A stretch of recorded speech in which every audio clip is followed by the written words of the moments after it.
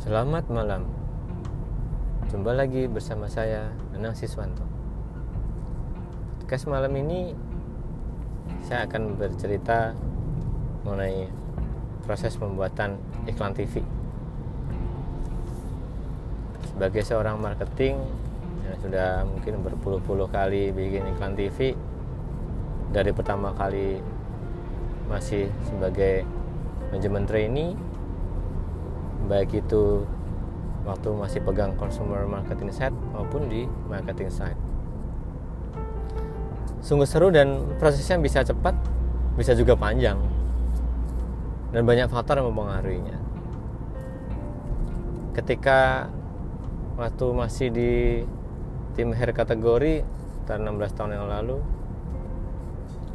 dan saat itu secara budget cukup besar proses pembuatan, makanya prosesnya ada banyak tahapan. Pertama tentunya dari tim marketing bikin big idea campaign-nya dulu seperti apa. Lalu setelah putuskan, baru bikin brief ke tim creative agency. Dari brief itu sudah harus jelas mengenai market background, mengenai brandnya, mengenai consumer insight-nya seperti apa, tujuan dari bikin iklan TV apa, kemudian dalam rangka campaign apa, lalu beberapa pertimbangan-pertimbangannya harus diberikan ke tim agensi, sampai kapan harus selesai dari segi timeline dan kapan penayangannya. Kemudian briefing resmi ke tim agensi mengenai pembuatan iklan tersebut. Selang beberapa waktu, bisa seminggu atau 2 minggu, tim agensi akan datang kembali ke tim brand untuk mempresentasikan beberapa alternatif route. Bisa beberapa rute tuh yang biasanya mereka akan present ke tim brand.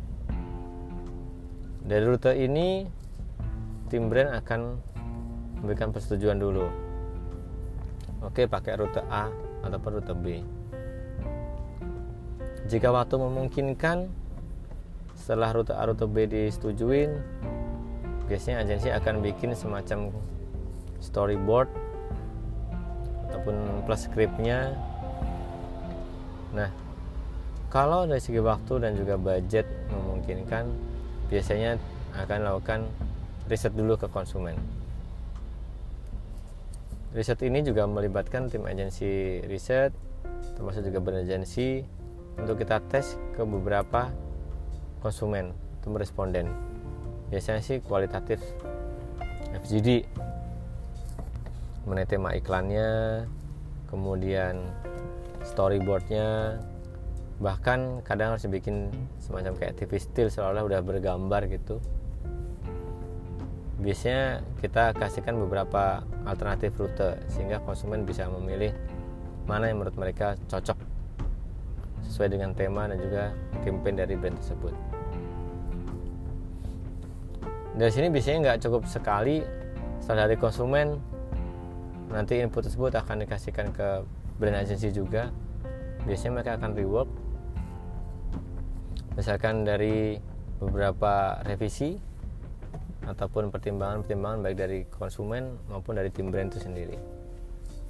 Setelah revisi jadi, maka storyboard akan difinalisasi. Dari storyboard ini, ketika sudah setuju, langkah berikutnya tim agensi akan menentukan kapan jadwal syutingnya. Jadwal syuting ini tentunya didahului dengan namanya PPM, yaitu pre-production meeting. Biasanya 2 kali tuh, PPM 1 dan PPM 2. PPM pertama, kita masih akan membahas mengenai storyboard yang sudah disetujui oleh klien.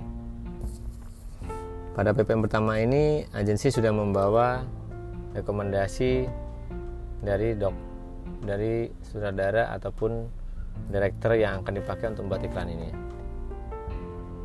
Pertimbangan pun banyak pemilihan director ini, mulai dari keahlian dia, apakah pernah menghandle pembuatan iklan kategori sejenis, dari segi harganya juga, kualitas, dia pernah bikin iklan apa aja. Setelah agensi dan klien setuju atau PPM 1, maka director akan datang. Biasanya director pun juga akan bikin semacam kayak director roots, jadi pengembangan dari kreatif storyboard yang dibikin oleh brand agency. Mengapa demikian? Karena kadang-kadang para director mereka juga punya idealisme sendiri, mereka juga punya sudut pandang sendiri yang akan mempermudah ketika nanti pengambilan gambar. Karena di PPM 1 semua tim juga harus setuju, mulai dari urutan cerita, urutan gambar, nanti apa aja yang mau di take, sampai copywritingnya juga harus jelas, nanti mau ngomong apa di masing-masing scene itu harus benar clear, sehingga ketika nanti pas pengambilan gambar, pas syuting, sudah tidak tanya-nanya lagi ini harusnya apa, itu harusnya apa. Lalu waktu PPM 1 ini juga sudah harus ada semacam kayak musik reference jika memang TVC membutuhkan background musik untuk memperkuat proses pengambilan gambar, untuk memperkuat hasil dari iklan itu nanti sendiri. Setelah PPM 1 setujui, urutan gambar sudah selesai, nanti akan masuk fase kedua, yaitu PPM kedua atau PPM final.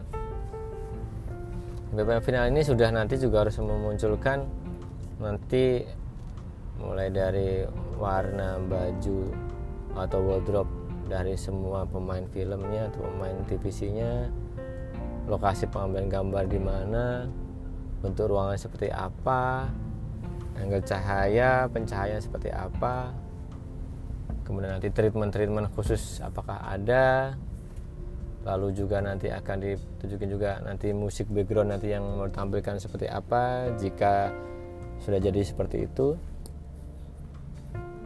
sampai durasi pengambilan gambar butuh berapa lama, karena itu juga akan menentukan harga dari proses pembuatan TVC ini sendiri.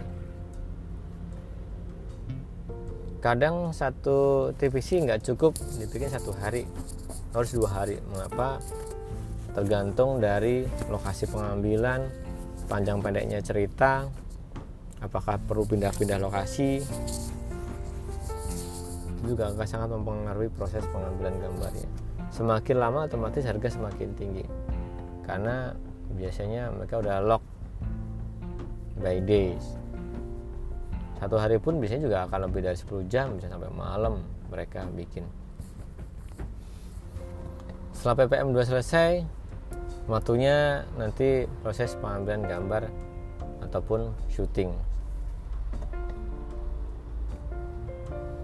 Ketika udah waktunya syuting, kadang klien bisa datang, kadang boleh juga enggak, diwakili sama tim kreatif.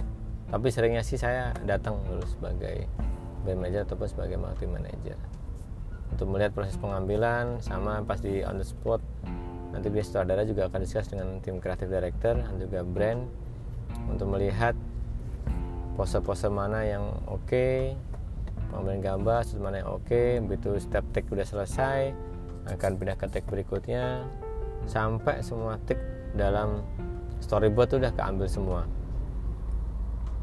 Bahkan kadang-kadang sutradara juga mereka mengambil take-take lain yang tidak ada dalam skrip untuk antisipasi jika nanti ketika proses editing ternyata butuh gambar tambahan, atau ketika pas lapangan ternyata ada hal di luar dugaan yang mereka perlu mengambil alternatif gambar yang lain. Ketika sudah selesai pengambilan gambar, syuting sehari atau 2 hari, maka fase berikutnya adalah mereka akan melakukan editing, mulai dari render warna, termasuk juga nanti fase pertama yaitu offline. Offline ini maksudnya adalah ketika gambar-gambar yang sudah diambil ketika proses syuting akan digabung jadi satu sesuai dengan jalan cerita yang sudah dibuat waktu storyboard dibikin oleh tim kreatif. Kadang hasilnya sama persis, kadang hasilnya beberapa perlu adjustment. Makanya fungsi dari offline ini adalah menentukan urutan cerita dulu, urutan gambarnya, apakah semua ini gambar dimasukin di sana sudah setuju semua. Jika semua gambar sudah setuju semua dimasukkan, maka proses berikutnya menuju ke online. Ketika melakukan proses offline ini juga tim produser ataupun tim sutradara dan kreatif juga sudah harus propose dari segi musik background, kemudian dari segi apakah musiknya beli atau harus kompos sendiri, kemudian apakah perlu tambahan VO. Nah, begitu udah oke semua, baru tim kreatif mereka akan paralel melakukan shading warna, mereka penyesuaian warna sesuai dengan warna yang sudah disepakati di awal dari reference ataupun dari proposal.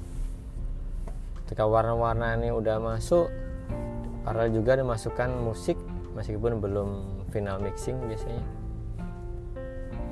Nah, proses online dengan warna udah sesuai, jalan cerita udah sesuai, baru tunjukkan ke proses online ini.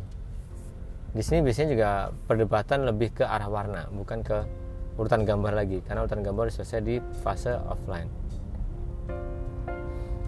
Jadi warna ini sangat penting agar ketika nanti waktu sudah ditayangkan di TV nggak ada warna yang berubah atau warnanya nggak sesuai dengan yang dipropos di awal. Ketika online sudah selesai, fase berikutnya adalah final mixing, yaitu suara.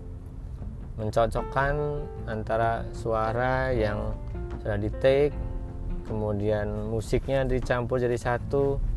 Apakah musiknya perlu dinaikkan atau turunkan, apakah volume suaranya perlu naikkan atau turunkan, sesuai dengan jalan ceritanya. Agar supaya ketika iklannya udah tayang nanti suaranya tidak mendem.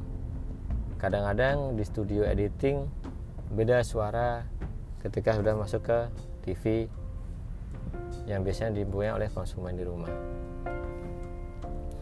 Nah, kadang-kadang ketika saya di studio musik, mereka akan menyetel di dua tempat.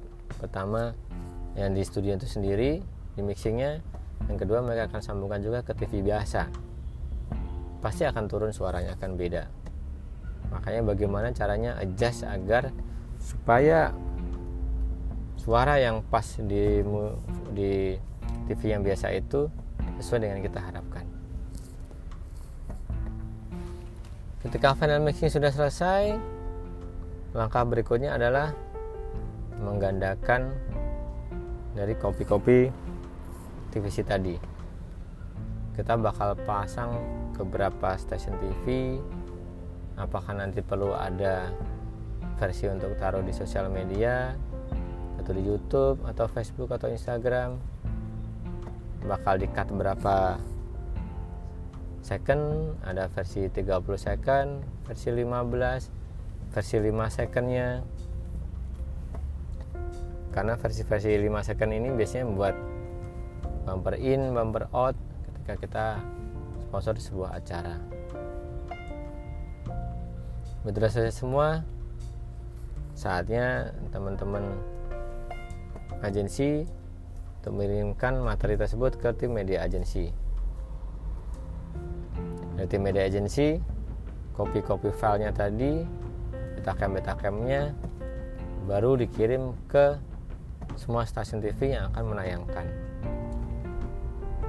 Nah, dari sini proses pembuatan iklan TV sudah selesai. Saatnya untuk tayang di stasiun TV sesuai dengan yang sudah di booking oleh teman-teman di media agensi.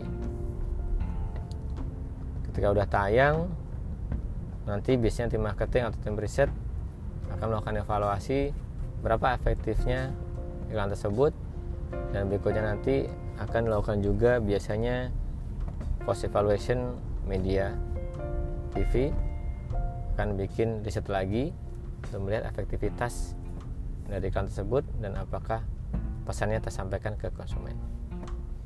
Oke, Begitu aja sharing session malam ini dari saya. Semoga bermanfaat. Sampai jumpa esok lagi. Selamat malam.